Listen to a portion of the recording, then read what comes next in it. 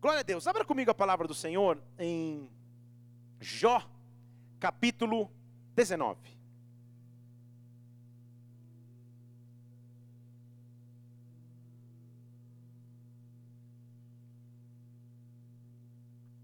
Jó, capítulo 19.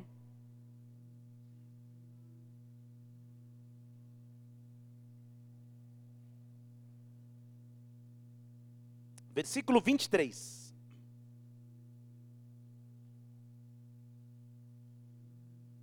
O próprio Jó está escrevendo, ou está dizendo essas palavras. E ele diz assim: quem me dera que essas palavras fossem escritas. Mal sabia ele. Mas quem me dera que essas palavras fossem gravadas num livro. Quem me dera, é como se ele estivesse dizendo, eu vou falar alguma coisa muito importante. Quem me dera colocassem no livro. Na verdade, quem me dera, versículo 24, que com pena de ferro e com chumbo esculpissem essas palavras na rocha. Calma aí, o que ele vai dizer é importante, né? Ele está dizendo, quem me dera tivesse escrito num livro, melhor. Quem me dera com pena de ferro colocassem isso numa rocha para ninguém esquecer. Se fosse nos dias de hoje, ele falasse, quem me desse, alguém colocasse no iPad e salvasse na nuvem. Quem me dera não se esquecessem do que eu vou escrever agora. Ele diz assim, eu sei, versículo 25, que o meu Redentor vive e que finalmente, no final de todas as coisas, Ele vai se levantar sobre a terra. Eu sei que o meu Redentor vive e que por fim se levantará sobre a terra. Deixa eu dizer de novo, eu sei, o meu Redentor vive e por fim se levantará sobre a terra. Pai, nós estamos aqui nessa noite para adorar o Teu nome. Nós viemos aqui buscar do trono de Deus. Nós viemos aqui para visitar a sala do trono. Nós viemos aqui para adorar o Teu nome em espírito e em verdade. Nós viemos aqui para sentir a Tua glória invadindo as nossas vidas. Não há motivo nenhum de estarmos aqui se a Tua glória e a Tua presença não se manifestarem. E eu peço agora, Espírito Santo de Deus, invade este local com glória, invade este local com a Tua presença. Dá ordem aos Teus anjos ministradores e passeia sobre esta igreja.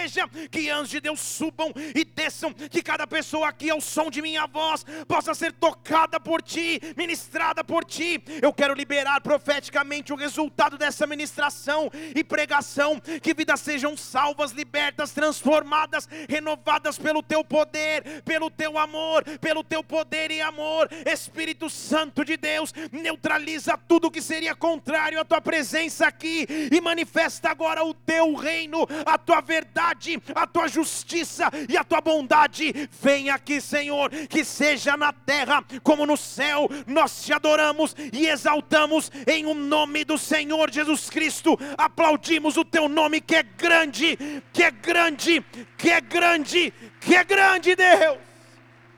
Aplauda o Senhor, Ele é maravilhoso. Oh! Entenda comigo o contexto desse texto. Jó é a figura bíblica do sofrimento. Na verdade, quando se fala de uma expressão, se fala até sobre ter paciência como Jó. Tamanhas eram as suas lutas, dificuldades, aflições e opressões. De alguma forma, no meio de toda a dificuldade que ele vivia, ele reúne forças para dizer, quem dera o que eu vou falar agora tivesse escrito num livro, na verdade esculpido na pedra. Eu sei que apesar das lutas, o meu Redentor vive e no final de tudo ele vai se levantar sobre a terra. Por que Jó estava dizendo isso? Ou na verdade, qual seria o conceito bíblico de Redentor? O porquê fazia muito sentido ele gritar isso no meio das suas aflições? Jó passava por lutas incríveis, terríveis, profundas. Lutas semelhantes a que você passa, lutas piores que a que você passa, lutas, dificuldades, batalhas, aflições, chame como quiser chamar, dificuldades. E no meio de tudo ele reúne forças, respira e fala, eu sei, o meu Redentor vive e vai se levantar no final de tudo. Deus te trouxe aqui para dizer algo sobre a tua vida. Eu quero que você levante uma de suas mãos. Eu não sei o que você passa agora, eu não sei o que você enfrenta, eu não sei o que você tem para enfrentar pela frente, mas eu quero profetizar sobre ti. Eu sei que o teu Redentor vive, eu sei que o teu Redentor vive, e no final de tudo ele vai se levantar sobre sua vida. O meu Redentor vive, o teu Redentor vive. Dê um brado de vitória aqui, aplauda o Senhor nesse lugar. Oh, aleluia. O que seria então, pastor, o Redentor? Na cultura antiga bíblica, principalmente no Antigo Testamento, o sistema de leis, não havia um código civil ou penal. O sistema de leis foi instituído por Moisés. Depois que tira o povo do Egito, ele institui leis. E aí nós vemos o livro de Levítico, por exemplo, descrevendo todas essas leis. E havia uma lei específica a qual Jó estava se referindo aqui. A lei era mais ou menos assim: se alguma tragédia acontecesse em sua vida, ou se alguma grande perda acontecesse em sua vida, deixa eu exemplificar. Se uma mulher ficasse viúva, tragédia. Se alguém perdesse todos os seus bens, dificuldades, aflições, crises. Se alguma coisa acontecesse de difícil na sua vida, nesta área principalmente, eu perdi os meus bens, ou então eu perdi o meu esposo, fiquei viúva. A lei mosaica, a lei de Moisés, te dava uma opção de mudar de história. E a opção era essa: se você tem um parente próximo da família, esse parente pode se tornar o redentor, o resgatador. Então vou dar um exemplo claro para você me entender. Uma mulher vai e fica viúva por alguma circunstância, o seu esposo morre precocemente. A única chance para aquela mulher de casar novamente, de acordo com a lei de Moisés, era se um parente do seu falecido esposo clamasse a redenção sobre ela e dissesse: eu sou primo, eu sou irmão, eu sou parente próximo do esposo que morreu, eu vou resgatar a história dessa mulher, eu me caso com ela. Ele passaria a ser o redentor. Se alguém perdesse os seus bens, ou perdesse suas posses, perdesse suas terras, ao passo de anos, um parente próximo daquele que perdeu, daquele que quebrou, faliu, poderia voltar e dizer: olha, eu sou o redentor, porque eu sou família, eu tenho direito de comprar essa terra de volta. Está comigo aqui ou não?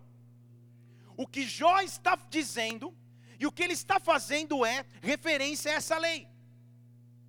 O que ele está dizendo é: há circunstâncias em nossas vidas, que não nos resta nenhuma opção a não ser esperar pelo Redentor. A não ser esperar por aquele que vem e mude a minha história, e mude a minha sorte, e resgate a minha vida, e me tire do luto, e me tire da tristeza, e me tire da derrota. O que ele estava dizendo é: apesar das dificuldades imensas que eu tenho, eu sei que o meu Redentor vive. Em algum momento ele vai aparecer. Eu sei que o meu Redentor vive. Em algum momento ele vai se manifestar. O que seria o conceito de redenção bíblica? Olho para minha esposa aqui com esse belo par de tênis, e me lembro da história desse tênis. Mulheres são um enigma, fala a verdade, meu irmão. Vamos fingir que a gente está no culto de homens aqui. Porque há situações que vivemos com mulheres que a gente tem que ler através do Espírito. Por exemplo, quando viajamos de férias, aquela correria, andando de um lado para o outro, eu começo a falar: poxa, estou com um pouco de fome, e elas querem continuar andando. Eu ainda tenho, a minha esposa e a filha querem andar, querem passear. Eu falo: pô, vamos parar para comer um minutinho, dá uma trégua pelo menos. E eu paro no McDonald's na fila. Imediatamente quando eu entro, porque elas não querem parar, elas dizem: não estou nem com fome, não precisa pedir nada para mim. Se você é um homem guiado pelo Espírito, na fila Deus fala contigo e fala: compra uma caixa de nuggets a mais. Elas acabaram de dizer que não querem nada, e você compra uma caixa de nuggets a mais, um suco, uma batata, senta na mesa 5 minutos depois, e como se elas nunca tivessem dito nada, elas devoram o nuggets e a batata e o suco sem qualquer vergonha. Mulheres são enigmas. Se ela diz a você: não se preocupe, eu não quero nada de aniversário, não ouse acreditar nessa frase. Mulheres. Me lembro que esse tênis, a gente foi andar, estava em viagem, eu e ela, entramos numa loja, ela viu o tênis, gostou, bonito, eu gostei também. A mulher falou o preço, valia muito mais a pena, convertendo o valor, a gente estava numa viagem fora. E eu falei, poxa, compre. Ela falou, não, compra. Não, compra. Não, ficou aquela discussão. Ela falou, não, espera, deixa eu pensar. Naquela hora o Espírito falou, se prepare. E nós saímos numa saga. Resumindo a história, porque não é sobre isso que eu estou pregando, nós andamos aproximadamente 4 horas e 30 minutos. Choveu, fez sol, a gente parou, andou. Para depois das 4 horas e 30, voltarmos exatamente na primeira loja. Não mais com a mesma vendedora, porque o turno dela tinha até acabado. E comprar o tênis que a gente viu 4 horas antes. Mulheres. O que isso tem a ver com a pregação hoje? O conceito de redenção na Bíblia é exatamente o mesmo que eu vivi nessa viagem. O conceito de redenção é, quando você deixa uma oportunidade passar e aparentemente perdeu, a redenção de Deus me dá a chance de voltar exatamente ali e comprar de novo. Você não entendeu, né? Quando Deus se... Pode aplaudir o Senhor.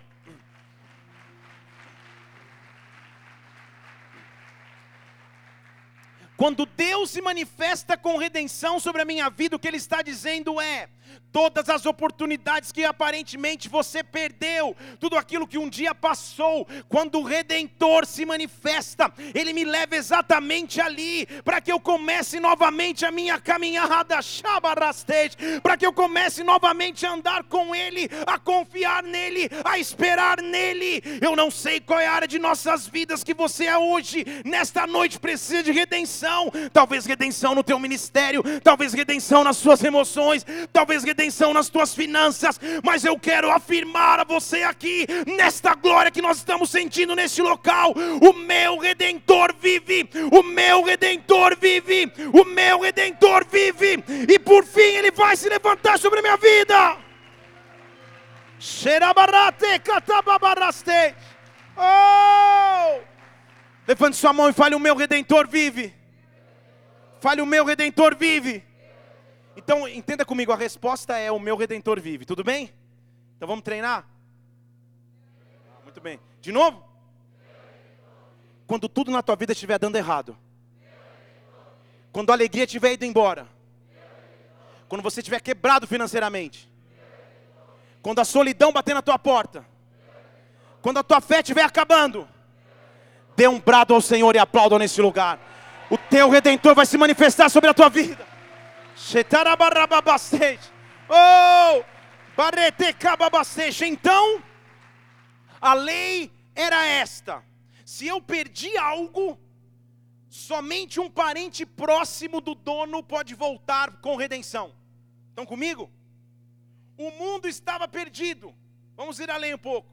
O mundo caminhava para a morte. Então o dono do mundo, o pai da humanidade, vira para o seu parente mais próximo e diz: você precisa descer à terra. Estão comigo? Você precisa descer à terra, porque você é o Redentor que a humanidade espera. Você é o Redentor que as famílias esperam. Você é o Redentor que a raça humana precisa. O meu Redentor vive, e Ele veio à terra. Ele se manifestou na terra, para que na terra eu comece a viver a redenção prometida por Deus para os seus filhos. Qual a principal característica que Ele deixou a mim na redenção? Ele me deixou uma herança. Em Romanos capítulo 8, abra lá comigo.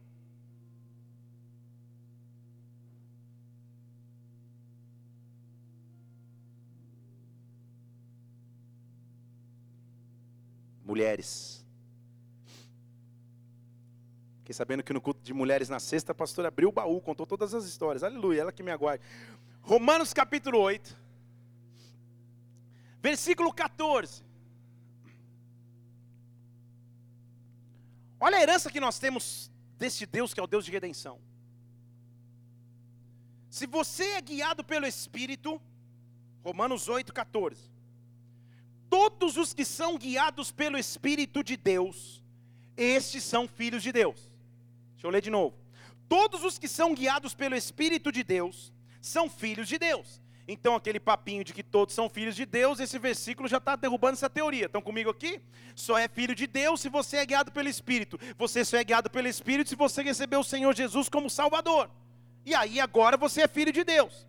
Então por isso, você não recebeu o espírito de escravidão. Você não é mais escravo de nada, de nenhum vício, aflição, tumulto. Você não é mais escravo para andar com medo. Mas na verdade você recebeu o espírito de adoção. Você foi adotado numa família. E por isso você tem direito de dizer: Pai querido, Abba Pai, Paizinho. Eu não chamo mais Deus só de um nome distante, mas eu posso chamá-lo de Pai. Eu posso chamá-lo de Abba Pai. E o Espírito agora testifica no meu coração, versículo 16, que eu sou filho de Deus. E se eu sou filho, eu sou herdeiro. Eu sou herdeiro de Deus, sou co-herdeiro com Cristo. Tudo aquilo que foi prometido a Cristo eu posso ter. Agora, se é certo que com Ele eu sofri, com Ele eu também vou ser glorificado. Uma coisa eu tenho certeza, é que as aflições do tempo do agora não podem se comparar com a glória que me há de ser revelada. As aflições do tempo presente não se podem se comparar com a glória que vai me ser revelada. O meu Redentor é vivo, o meu Redentor vive. Eu tenho uma herança que vem do céu, eu tenho um Pai que cuida de mim, eu posso chamá-lo de Abba Pai. O meu Redentor vive. Oh! Então, o que Jó estava dizendo é: nas maiores lutas da minha vida, eu tenho que reunir forças para dizer: eu tenho um Redentor que vai se manifestar sobre a minha vida. Eu tenho alguém que pode salvar a situação. Eu tenho alguém que pode mudar o rumo da minha carreira. Eu tenho alguém que pode salvar a minha empresa. Eu tenho alguém que pode me mudar emocionalmente. Eu tenho alguém. Eu tenho um Redentor. Eu não estou sozinho à mercê da vida. O meu Redentor vive. Alguém que precisa ouvir isso aqui hoje. O meu Redentor está vivo. O meu resgatador está vivo. Então quero profetizar algumas redenções aqui. São 78 redenções, então vou correr. Aleluia, que eu diminuo em 5. A primeira redenção que eu quero dizer que nós vamos viver é a redenção do tempo. Deixa eu falar de novo, é a redenção do tempo. 2 Pedro capítulo 3.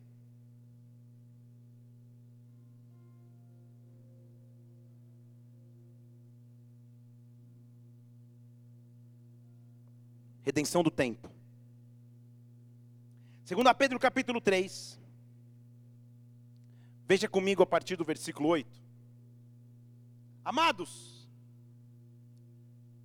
não ignorem uma coisa: um dia para o Senhor é como 1000 anos, e 1000 anos são como um dia.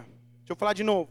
Um dia para o Senhor é como 1000 anos. 1000 anos como um dia. Olha o começo do versículo 9. O Senhor não retarda a sua promessa, mesmo que alguns pensam que ela é tardia. O Senhor não retarda a sua promessa, mesmo que alguns pensem que é tardia. Um dia para o Senhor são como 1000 anos, 1000 anos como um dia. Quando a redenção de tempo começa a se manifestar sobre mim, é exatamente para aquela área da minha vida que eu acho que eu já perdi tempo demais.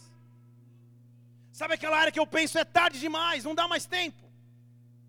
Já perdi muito tempo, com essa idade já deveria estar fazendo isso e aquilo. Nos meus planos naturais e cronológicos, eu estou atrasado no tempo. Quando o Redentor do tempo se manifesta, ele se manifesta assim: ei, um dia para mim são como 1000 anos, 1000 anos como um dia. O que eu não fiz em 10 anos, eu posso fazer em um mês. O que eu não fiz em 5 anos, eu posso fazer em uma semana. Quando o Redentor do tempo começa a se manifestar, ele muda o meu tempo, ele muda a minha história. Cada área da minha vida que eu penso está tarde demais, já esperei demais. O meu Redentor vive, o meu Redentor vive, o meu Redentor vive e vai se manifestar sobre a terra, e vai se manifestar sobre a minha vida agora. Quando ele me visita, o tempo da espera faz sentido. Em João capítulo 5, no versículo 5, fala sobre um homem que estava na beira de um tanque. E a Bíblia diz: ele estava na beira de um tanque há 38 anos, se eu não estou errado. João 5,5, isso. 38 anos esperando. Não vamos nem entrar nessa questão, Deus não chega nem perto disso, Senhor. Talvez você não aguente nem 10%. 38 anos esperando algo. Fala a verdade. Para você que está aí esperando há 6 meses, há 3 anos, desde o dia que você nasceu, mas são 38 anos esperando. E no caso desse homem, não só esperando, mas na plateia dos milagres, vendo tudo acontecer e as pessoas sendo curadas, vendo tudo acontecer e o ônibus parece passando a sua vez, o bonde andando e ele fala: Senhor, não tem como isso acontecer, passou o tempo. Mas aí o Redentor do tempo visita. Estão comigo aqui? O Redentor do tempo visita. A Bíblia diz que tinha um homem lá, 38 anos, doente. Jesus chega, versículo 6, o vê deitado, e sabendo que ele estava assim há muito tempo. Deixa eu ler de novo. Sabendo que ele estava assim há muito tempo. Deixa eu ler mais uma vez. Sabendo que ele estava assim há muito tempo. Cada dia, cada hora, cada segundo da tua espera, o Senhor sabe, conhece e vai intervir sobre ti. Aí ele chega e sabe: eu sei exatamente as horas que você está esperando. Ele fala: e aí? Quer ficar saudável? Pô, que pergunta para dizer, né? Tipo, parece que está tirando sarro. Depois você lê melhor a história, que não é sobre ela que eu vou pregar. Esse homem era paralítico. E ele estava na beira de um tanque, que a galera, quando os anjos agitavam água, o que caía primeiro na água era sarado. Pô, é piada de mau gosto você deixar um paralítico na beira do tanque, mas ele não consegue se mover. Sabe quando você fica no quase? É o quase. As fases do quase, agora vai, quase, não foi. Agora vai, quase, também não deu. Esse homem estava 38 anos no quase. E Jesus chega e faz uma pergunta que ele sabe a resposta: você quer ficar curado? Você quer resolver essa situação que há 38 anos você espera? Eu sou o Redentor do tempo, você não sabe, mas eu sou. Você quer ser sarado e curado? E olha como o cara responde: Senhor, eu não tenho ninguém. A água é agitada, ninguém me põe no tanque. Quando eu vou descer, outro já desceu antes de mim. Você percebe a diferença de discurso aqui? Deixa eu começar a pregar para você agora. Jesus não estava perguntando para ele como. Jesus estava perguntando se ele queria. Não, deixa eu falar de novo. Quando Deus nos promete algo, a nossa tendência humana é falar: Deus, mas como vai acontecer? Jesus não estava perguntando como. Jesus só estava dizendo: você quer? Você quer? Você ainda quer? 38 anos depois você ainda quer? Não quero saber o como, eu não estou perguntando como. Eu sou o dono do como. Eu sou o Deus que pode redimir o tempo. Você está esperando há 38 anos uma solução de um jeito. A única coisa que eu preciso saber no seu coração é: você ainda quer. Em outras palavras, você ainda acredita. Você ainda tem fé. Você ainda espera a intervenção de Deus. Você ainda espera o teu Redentor, mesmo no meio da luta. Não se pergunte mais como. Não se pergunte mais onde. Não se pergunte mais o porquê. Mas simplesmente diga a Deus: eu quero. Eu ainda creio. Eu ainda espero, eu ainda anseio pelo meu Redentor. Jesus ignora o comentário choroso. Ele: Senhor, ele fala que ele falava há 38 anos. Jesus fala: então, eu só quero dizer uma coisa: levanta, pega o teu leito e anda. Levanta, pega o teu leito e anda. Deixa eu falar de novo. Levanta, pega o teu leito e anda. Versículo 9 diz: imediatamente, 38 anos de história estão sendo mudados imediatamente. Imediatamente o homem ficou sarado, pegou o seu leito e começou a andar. E aquele dia era sábado, dia onde a cura não poderia acontecer, na hora improvável, no método não esperado, com alguém que eu não conhecia. Deus resolveu 38 anos de espera. Eu tenho um Deus que tem métodos melhores que os meus. Eu tenho um Deus que tem caminhos melhores que os meus. Se Deus precisa me mudar para um lado, para o outro, me fazer parar, adiantar, o controle absolutamente dele. Rabasteste e cababaste.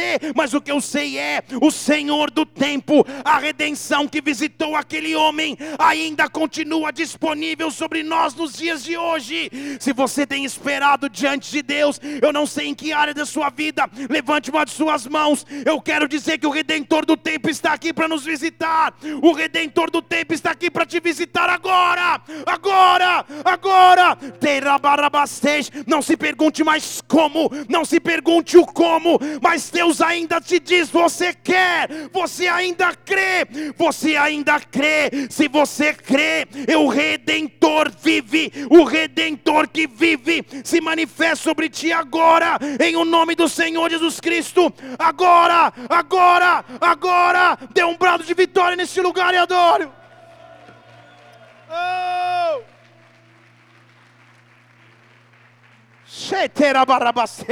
A primeira redenção que você vai ver é de tempo. Áreas que você achou que o tempo já tinha ido, ficou tarde demais. O Redentor do tempo vai se manifestar. E você virá e falar: pastor, realmente um dia são como 1000, 1000 dias são como um. Para Deus o tempo dele é diferente do meu tempo. Mas tem mais redenções que você vai viver aí. Que eu só estou na primeira. A próxima redenção que nós vamos viver é a redenção da presença. Deixa eu falar de novo para alguém cristão dizer amém. É a redenção da presença. Muitas circunstâncias em nossas vidas nos trazem frieza, afastamento, distanciamento da glória de Deus. Às vezes as lutas são tão intensas que a busca já não é mais a mesma, o tempo com Deus já não é mais o mesmo, a glória de Deus já não se manifesta como manifestava-se antes. Mas o Redentor de presença está aqui neste lugar. O Redentor de presença está aqui neste lugar. As tuas melhores histórias com Deus não vão ser histórias no passado. Você não vai falar: Senhor, lá em 1985, como eu me lembro que o Senhor me usava no recreio da escola. Não, as tuas histórias com Deus vão ser presente e futuro. Você vai ter história para contar para Deus no agora, não só testemunhos no passado. O Redentor de presença é aquele que vem para resgatar a presença que havia roubado. O Redentor de presença é aquele que vem e fala: volta onde tudo começou a esfriar, e eu vou te dar a chance de começar de novo. Apesar dos pecados, apesar do afastamento, apesar da frieza, o Redentor vive e vai se manifestar sobre a minha vida. Apocalipse capítulo 2. Eu conheço as tuas obras. O Senhor fala com uma igreja que Ele conhece. Apocalipse 2, versículo 2. Eu sei que você persevera, eu sei disso, eu sei das provações que você enfrenta, eu sei que você não pode suportar aqueles que são maus, eu sei que você provou aqueles que diziam ser de Deus e não eram. Eu sei de tudo. Eu sei, versículo 3, que você tem perseverança, que você não desfaleceu. Eu sei das lutas que você atravessou. Mas essas lutas deixaram um saldo. Essas lutas deixaram um extrato não muito positivo. Porque eu tenho contra ti, versículo 4, que você deixou o teu primeiro amor.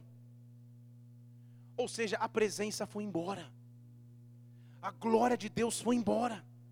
Você hoje já não é espiritualmente e ministerialmente que você foi alguns anos atrás. Estão comigo aqui porque eu sei que tem alguém que precisa ouvir isso aqui hoje. As histórias foram maravilhosas, eu já fui líder aqui, já fui aquilo outro, já evangelizei não sei o que lá. Mas hoje, onde está o primeiro amor?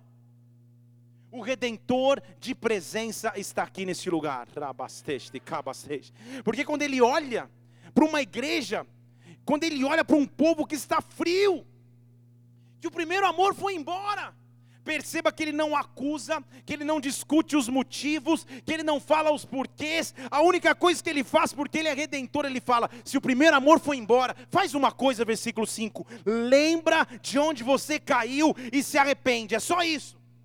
Não vamos nem ficar discutindo. Lembra de onde caiu e se arrepende, e imediatamente volta a praticar as primeiras obras. O meu Redentor vive, o meu Redentor vive. E eu tenho que louvar a Deus que o meu Redentor não é acusador, Ele é Redentor. Quando Ele me encontra, Ele diz: lembra o que aconteceu, corrige a caminhada, mas volta ao primeiro amor, volta ao primeiro amor. Eu escuto Deus dizendo a pessoas aqui hoje: volta ao primeiro amor, volta ao primeiro amor, volta às primeiras obras, volta à vida de busca que você tinha, volta à intimidade com Deus que um dia você teve, volta aos ministérios que você abandonou.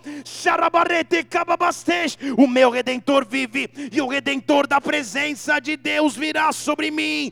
Nada mais me rouba de sua glória, nada mais me rouba de sua presença, nada mais rouba a porção que Deus tem sobre minha vida. O meu Redentor vive. Ele diz: está frio, esfriou no amor, volta onde caiu e começa de novo. Não perde nem tempo discutindo por que você esfriou, mas volta, se arrepende diante de Deus e continua de onde parou.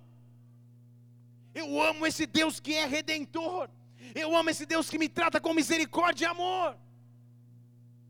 Há uma redenção que eu quero dizer que você vai viver aqui. Nós já falamos de redenção do tempo, de redenção da glória e da presença de Deus. Mas há uma redenção que está reservada para os filhos de Deus. E essa redenção se chama redenção da terra. Está meio quieto falando redenção da terra? O que é isso? Fale comigo, redenção da terra. Há momentos em que tudo parece fechado. Nada mais produz. Naquela época, para falar com agricultores, ele tinha que falar de terra. Hoje em dia não tem muito sentido, porque poucos aqui, ou quase ninguém aqui, trabalha manualmente com terra, na agricultura. Não é mais a nossa cultura de subsistência, na época era. E ele está, quando ele fala de frutificação da terra, ele está dizendo de provisão que volta, de esperança que volta. Ele está dizendo que coisas que passam a voltar de novo.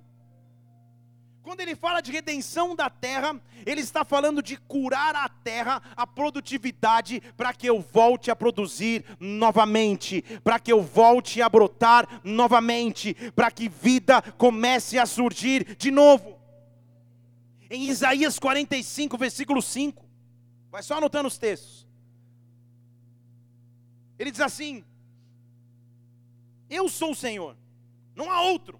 Isaías 45, 5. Eu sou o Senhor, não há outro Senhor. Fora de mim não há Deus. Eu te cinjo, ainda que você não me conheça. Vamos lá em português aqui.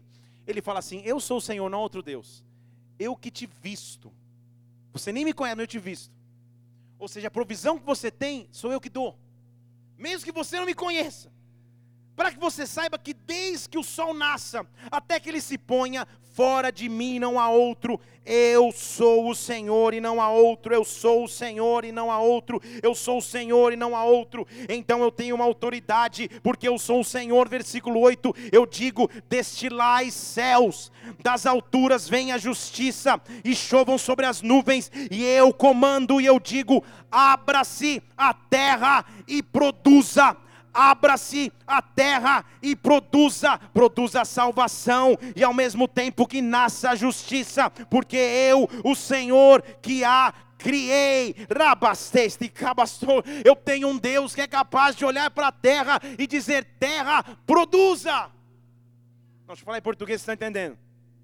Eu tenho um Senhor que é capaz de olhar para uma carteira de clientes e dizer: carteira de clientes, produza. Eu tenho um Senhor que é capaz de olhar para a minha vida ministerial e dizer: vida ministerial parada, produza. Eu tenho um Senhor que é capaz de olhar um currículo numa mesa e dizer: produza. A porta de emprego que acaba com o desemprego, produza. Eu tenho um Senhor que diante de um livro de estudos, de várias apostilas, Ele pode dizer para a tua mente: produza a sabedoria que você precisa. O que eu estou dizendo é: Ele é o Criador de todas as coisas, fora dele não há Deus. Desde que o sol nasce até o sol se pôr, só há um Senhor que pode dizer para a terra produzir, e essa redenção da terra se manifesta sobre tua vida agora.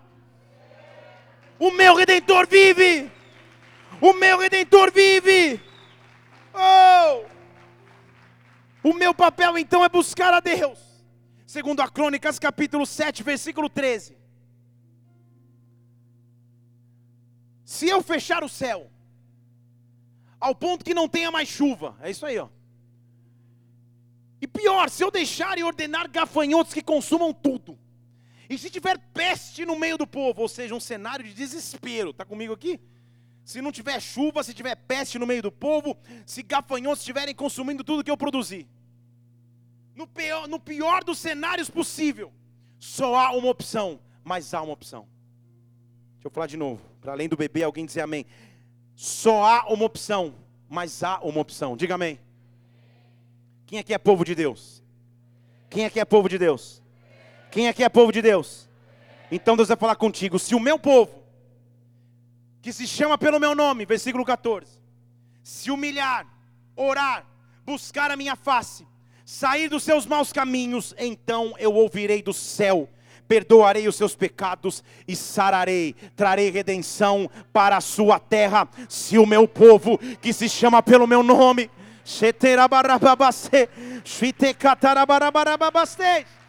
humilhar e orar, buscar a minha face, se o meu povo, que se chama pelo meu nome, se humilhar e orar, buscar a minha face, se desviar dos seus maus caminhos, eu ouvirei do céu, perdoarei os seus pecados, sararei a sua terra. Versículo 15, ele diz: agora os meus ouvidos estão atentos para a oração que se faz neste lugar. Agora os meus ouvidos estão atentos para a oração que se faz neste lugar. Agora os ouvidos de Deus estão atentos à sua oração. Abra os teus lábios, fale com o teu Senhor. Abra os teus lábios agora, levante uma de suas mãos e fale com Ele. Pai, eu creio na tua redenção, eu creio no teu poder. Escuta a minha oração, escuta o meu clamor. Sara minha terra, traz redenção para minha terra. Agora eu estou ouvindo a oração que se faz neste lugar. O Senhor Deus está aqui, ouvindo o teu clamor, ouvindo a tua oração. O meu Redentor vive, o meu Redentor vive. Oh, minha terra vai ser sarada. Minha terra vai ser sarada, minha terra vai ser sarada, minha terra está sendo sarada. Agora eu escuto a oração que se faz neste lugar. Quem poderia servir um Deus? Quem poderia ser maior do que um Deus que escuta a oração dos seus filhos? Agora eu escuto a oração que se faz aqui, e eu estou disposto a sarar a terra. Não só sarar a terra, nós já falamos de redenção de tempo, redenção de presença, redenção da terra. Mas o que na verdade a redenção é, e a palavra redenção nos leva a pensar de que nós em Deus vamos viver a redenção de tudo aquilo que foi roubado. Deixa eu falar de novo. Redenção de tudo aquilo que foi roubado. Essa é a essência da redenção. É quando ele olha e diz: eu posso restituir tudo aquilo que foi roubado. Eu sou o Redentor. Joel capítulo 2. Vai só anotando aí, para eu conseguir terminar a introdução rápido. Joel capítulo 2, versículo 23. Numa terra de seca, numa terra sem vida e esperança, Deus dá um comando estranho. No pior cenário possível ele fala: se alegre, filhos do Senhor. Se alegre. Está tudo ruim, está mal, está péssimo, mas se alegre, porque eu posso trazer a chuva temporã sobre a terra. Eu faço descer a chuva temporã e a chuva serôdia, como antes. Já preguei sobre isso aqui.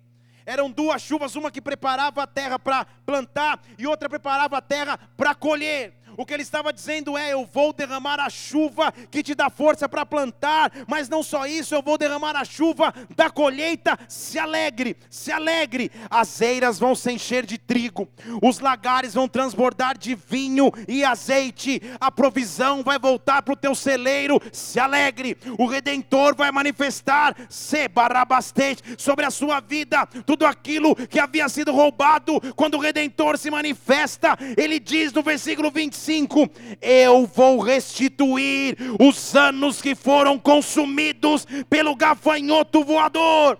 Eu vou restituir aquilo que o devorador levou, aquilo que o destruidor, que o cortador levou, um grande exército que enviei contra vós. Eu restituirei, eu restituirei, eu restituirei. Comereis abundantemente e vos fartareis, e louvarei o nome do Senhor, que procedeu convosco maravilhosamente. E o meu povo, e os meus filhos jamais serão envergonhados.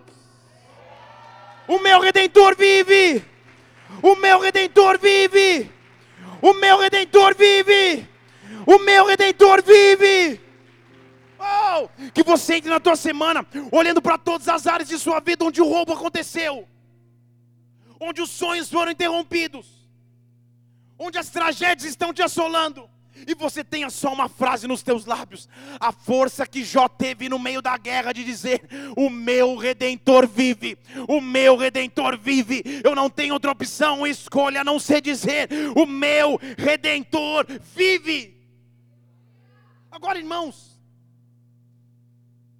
de todas as esferas bíblicas que nós possamos estudar, não há maior espera, ou não há espera mais difícil do que a espera que eu vou dizer agora a vocês. E como o Redentor pode se manifestar? Sem dúvida, a maior espera bíblica, e a mais difícil espera na Bíblia, foi a espera do povo de Deus pelo Messias. Foi a espera da nação de Israel. Foi a espera da humanidade pelo Messias, por Jesus Cristo. Na verdade, cronologicamente era impossível quase, porque há um espaço de tempo aproximado de 400 anos entre o Antigo Testamento e o Novo. Então 400 anos depois, será que alguém ainda poderia lembrar que Deus é capaz de fazer algo? Será que alguém ainda poderia lembrar da promessa? Gerações se passaram esperando uma promessa. O Messias deveria vir para salvar a humanidade. Mas será que as promessas de Deus são reais sobre a minha vida? A última redenção que eu quero falar sobre ti é a redenção das promessas de Deus. É a redenção das promessas de Deus. Deixa eu falar diretamente a você aqui. Para cada promessa que um dia foi liberada sobre sua vida, há uma redenção. Para cada promessa que um dia foi liberada sobre a tua história, há uma redenção. A palavra de Deus não volta vazia. As promessas dele são reais. Agora o povo estava esperando o Redentor. 400 anos de espera. Tá bom? Esperinha básica. 400 anos, aproximados de espera, até que o Messias pudesse se manifestar. Mas o meu Redentor vive, mas o meu Redentor vive. Não importa o tempo da promessa, o meu Redentor vive. Não importa o tempo que eu estou aguardando, o meu Redentor vive. Não importa o tamanho da luta que eu enfrente, o meu Redentor vive. O meu Redentor vive e vai se levantar sobre a terra. Há algumas instruções então em como esperar pela redenção, como esperar pelo meu resgate, como esperar pela minha mudança de sorte. A primeira indicação é: caminhe no Espírito. Deixa eu falar de novo: caminhe no Espírito. Quem caminha no Espírito não olha a circunstância do agora, não olha o que tem agora ou deixa de ter agora. Quem caminha no Espírito anda pela fé. Caminha no Espírito. Pense comigo na humanidade esperando Jesus. E aí eu quero ler com você Lucas capítulo 2.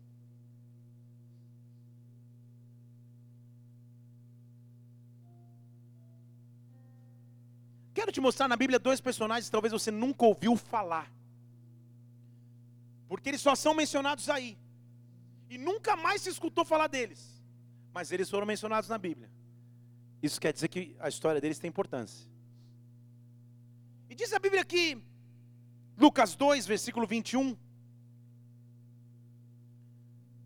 o contexto do texto é: Jesus nasceu, Maria deu luz a Jesus Cristo, e se completaram 8 dias, período pelo qual o menino deveria ser circuncidado.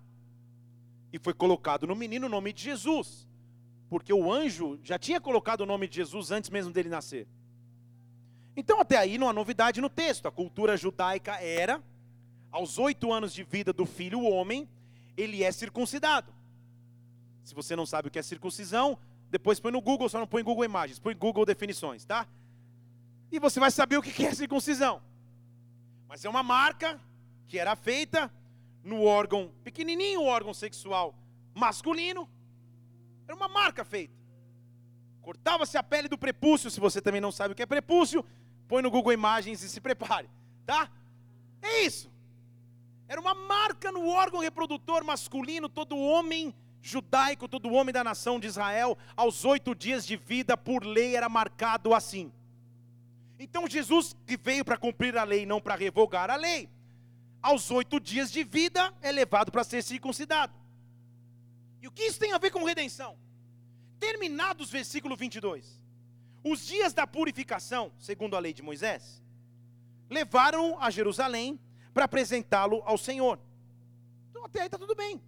Terminados os dias da purificação, fala para alguém do seu lado, você entendeu? Está falando de lei. 8 dias de nascimento se circuncidava o menino. 40 dias depois que a mulher deu luz ao bebê, eram os dias da purificação, e 40 dias depois ela tinha que ir no templo apresentar o bebê ao Senhor. Tudo bem? Então é isso que ela está dizendo. Ela está cumprindo exatamente a lei. 40 dias depois de ter ganho o bebê, agora o dia da purificação da mulher já tinha acontecido de acordo com a lei, e ela tinha que ir ao templo apresentar o bebê ao Senhor. Diga glória a Deus. O que ela não sabia, e o que talvez você não saiba ainda, é que havia um homem ansiosamente esperando pela redenção. Havia um homem que todos os dias orava ao Senhor pela redenção. Porque a Bíblia diz no versículo 25, perdão. Vamos ler o 25 direto. Havia em Jerusalém um homem chamado Simeão. Esse homem era um homem justo. Esse homem era um homem temente a Deus. Mas ele vivia numa espera. Estão comigo aí? Ele esperava sempre a redenção, a consolação de Israel. E o Espírito Santo estava sobre ele. Deixa eu falar de novo. E o Espírito Santo estava sobre ele. E o Espírito Santo estava sobre ele. Você está falando glória a Deus, mas talvez você não entendeu o detalhe da história aqui. Esse cara vivia numa espera, e o que amenizava a sua espera é que o Espírito Santo estava sobre ele. Pausa. Se Jesus não havia morrido na cruz, o Espírito Santo não havia se derramado. Então, para esse cara ter o Espírito Santo sobre si, não era qualquer busca que ele tinha. Estão comigo aqui? Porque o Espírito só foi derramado sobre nós no Pentecoste, lá na frente. Depois Jesus passou na cruz. Então afirmar que um cara tinha o Espírito Santo sobre si, antes mesmo da vinda de Jesus, não era um cara comum. Era um cara que esperava a redenção na presença de Deus. A Bíblia está nos dando um sinal e uma fórmula. A única coisa que me faz aguardar a redenção sem perder a fé é habitar na presença de Deus, é habitar na glória de Deus, é ser conhecido como aquele onde o Espírito Santo repousa, é ser conhecido como aquele que o Espírito Santo habita. A minha espera pela redenção se torna mais fácil quando o Espírito Santo está sobre mim. Simeão era um cara que o Espírito Santo habitava sobre ele antes mesmo do Espírito poder habitar sobre o homem. Tamanha era a busca desse cara. Ele buscava a presença de Deus todos os dias. E, versículo 26, por que é importante ter o Espírito?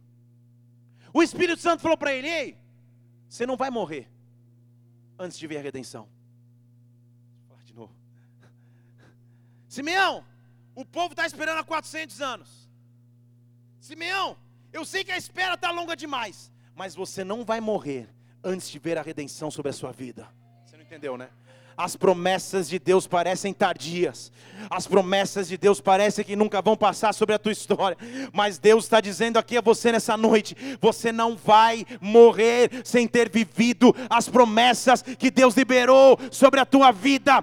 Tudo contribui para minar a tua fé, tudo contribui para acabar com a tua esperança, tudo contribui para acabar com o teu ânimo, mas Deus está aqui dizendo que disse a Simeão: você não vai morrer sem que a minha redenção se manifeste sobre ti, você não vai morrer sem que as minhas promessas aconteçam sobre a sua vida. Então Simeão não sabia como, nem onde, nem porquê, mas ele sabia: Deus me prometeu. O Espírito Santo falou comigo: eu não vou morrer sem antes ver o meu Cristo, eu não vou morrer sem antes ver a redenção que eu espero, eu não vou morrer sem antes ver as promessas de Deus sobre mim.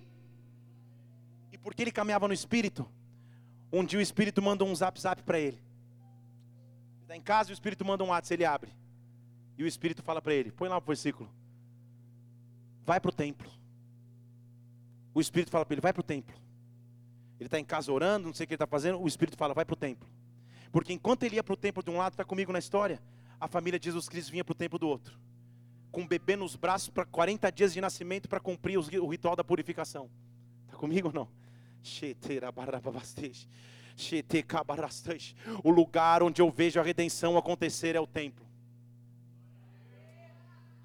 Por isso que Satanás contribui para tentar tirar do convívio da igreja, para dizer que não é importante você estar aqui, para dizer que não é importante conviver em corpo. Mas quando a redenção vai acontecer, o Espírito Santo fala: vai para o templo, porque você está indo sozinho, mas em paralelo eu estou mandando a redenção, em paralelo eu estou mandando a resposta. Vai para o templo, Simeão, você é movido pelo Espírito, você é movido pelo Espírito, você é movido pelo Espírito. Ia ser cumprido conforme a lei. E no versículo 28 diz que ninguém falou nada, não houve necessidade de palavras, mas quando ele viu o bebê, ele pegou o bebê nos braços. Era um bebê. Não tinha placa dizendo que era Jesus, não tinha uniforme falando eu sou Jesus, não tinha nada, era um bebê. Mas quando ele vê o bebê, ele toma dos braços dos pais e começa a louvar o Senhor, começa a dizer: Senhor, agora eu sei, versículo 29, agora, Senhor, agora eu posso morrer em paz, agora eu posso morrer em paz, porque segundo a tua palavra, esse bebê que está nos meus braços representa, versículo 30, a tua salvação, a tua redenção. Todo mundo enxerga um bebê, mas porque eu ando no Espírito, eu enxergo o Redentor. Oh!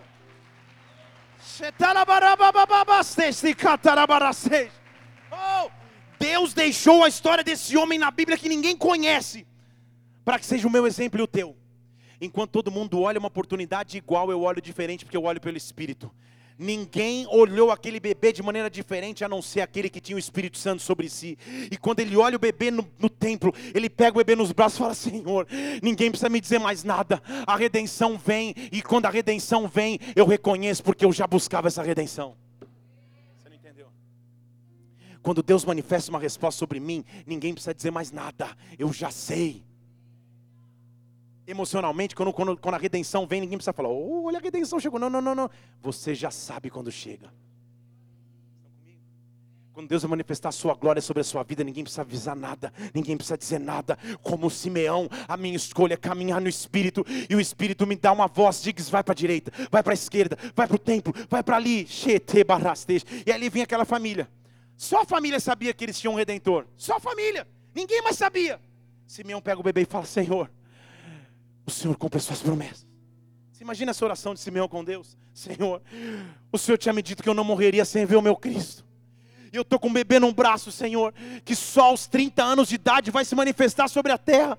E o Senhor está me dando um filme, a premiere do filme, o lançamento do filme, antes de todo mundo. Eu estou tendo a alegria de segurar nos meus braços o Salvador que a nação de Israel espera. Eu estou tendo, porque eu caminho no Espírito. Quem caminha no Espírito vive antecipadamente a redenção. Levante uma de suas mãos. A redenção de Deus está chegando sobre a tua casa. A redenção de Deus está chegando sobre ti. Aplauda o Senhor, aplauda o Senhor. Oh!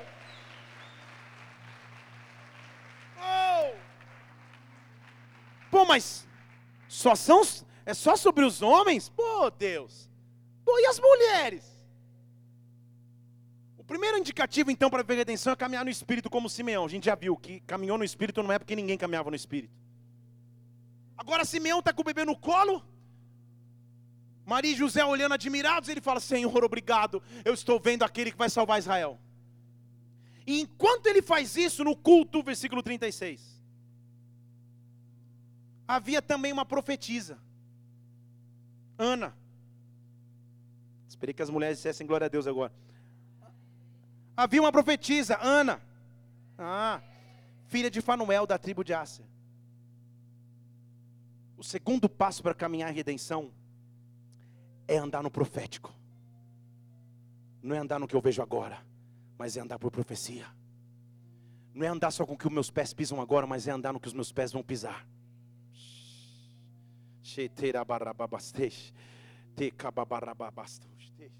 Quando eu pisei aqui no aeroporto em fevereiro do ano passado, eu já sabia profeticamente onde a gente chegaria. Chega a profetiza. Simeão está lá: ô Senhor, obrigado. E a profetisa entra. Tiazinha já, avançada em idade. Viveu tantas coisas na vida.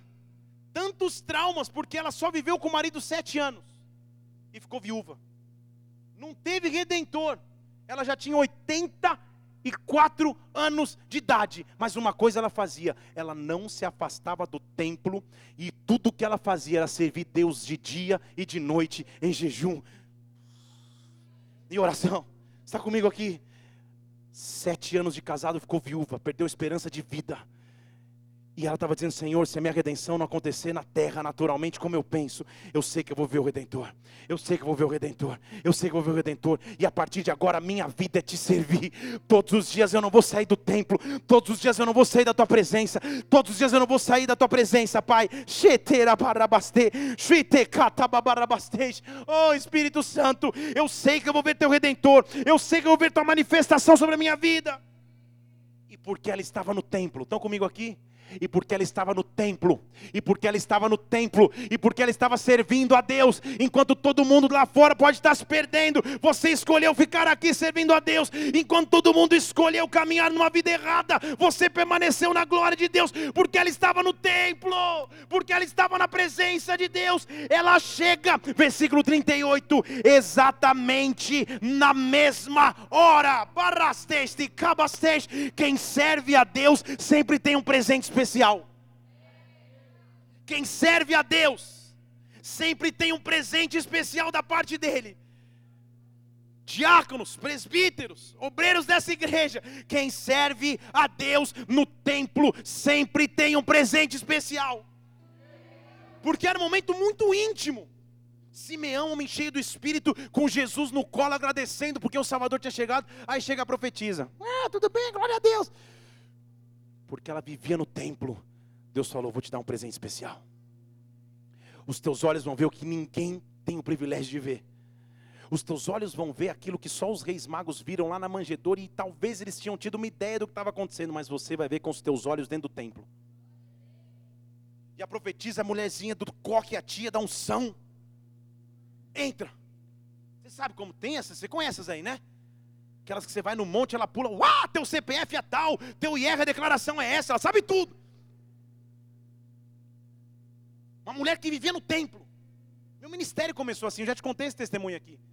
Sim ou não? Que aos 12 anos eu fui numa igreja na praia. Essas do fogo. Quando alguém com coque pega um pandeiro na mão, você espera. Quando ela pegou o pandeiro, ela... Eu falei: meu Deus amado. E começou um desemboca o vaso, enche de azeite e não sei o quê. E eu, com um olho desse tamanho, no último fileira da igreja, falando: Senhor. E a mulher começou a vir na minha direção. Eu só amei. Lembra do Daniel Santos? Só amei. Quando ela chegou perto de mim, ela chegou: assim diz o Senhor, Felipe. Pá, deu um tapa no meu peito. A mulher sabia meu nome. E eu caí no chão, ela começou a falar tudo aquilo que eu vivo hoje. E pela idade, pela empolgação que ela estava no pandeiro, talvez ela não esteja nem mais entre nós. Mas, escute o que eu estou dizendo. Quem vive no templo, quem vive na glória, quem vive na presença de Deus, recebe dele um presente especial. Essa mulher todos os dias servia a Deus. Essa mulher todos os dias, desde a sua viuvez, desde o seu trauma, escolheu servir a Deus, escolheu esperar pela redenção. Deus falou, tá bom, o melhor eu vou guardar para você. Você vai presenciar aquilo que nunca ninguém presenciou. Ela entra no templo, Simeão está dando glória a Deus, na mesma hora ela entra. E quando ela entra, a Bíblia diz no versículo 38, ela dá glória a Deus, e ela começa a falar a respeito do menino a todos que esperavam a redenção, a redenção, a redenção de Jerusalém, a redenção de Jerusalém. Deus coloca um homem e uma mulher dentro do momento da redenção para mostrar que quando Ele derrama a sua glória, os homens profetizam, as mulheres profetizam. Quando Ele derrama a sua glória, os homens pregam, as mulheres pregam. A igreja se envolve na glória, na sala do trono de Deus. O meu Redentor vive. Oh! Oh! Deus é tão sábio que Ele põe até uma mulher na hora para a notícia ir mais rápido mesmo. Porque você viu, a Bíblia está dizendo, sou eu. A Bíblia fala que Simeão falou, oh, Senhor, agora eu posso morrer em paz. A mulher fala, que morrer em paz? A Bíblia diz que ela sai contando para todo mundo, está aí, o versículo 38. O homem entra lá e fala, Senhor, eu morro em paz agora. Vi Jesus, ele falou, o quê? A mulher falou, hã? Morrer em paz agora que eu vou contar para todo mundo. Ela sai contando para todo mundo. Sai falando a respeito do menino para todo mundo que esperava a redenção em Jerusalém. Deus faz da mulher um porta-voz. Você está comigo aqui?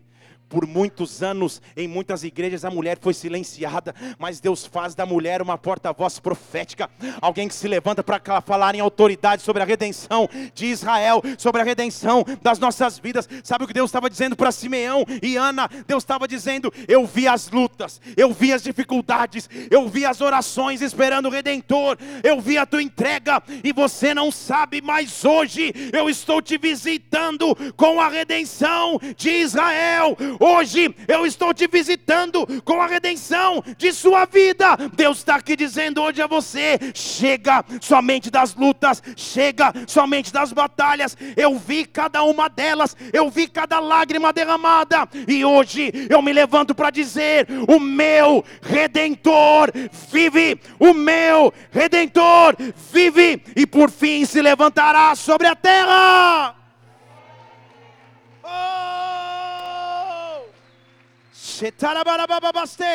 Levante suas mãos e adore.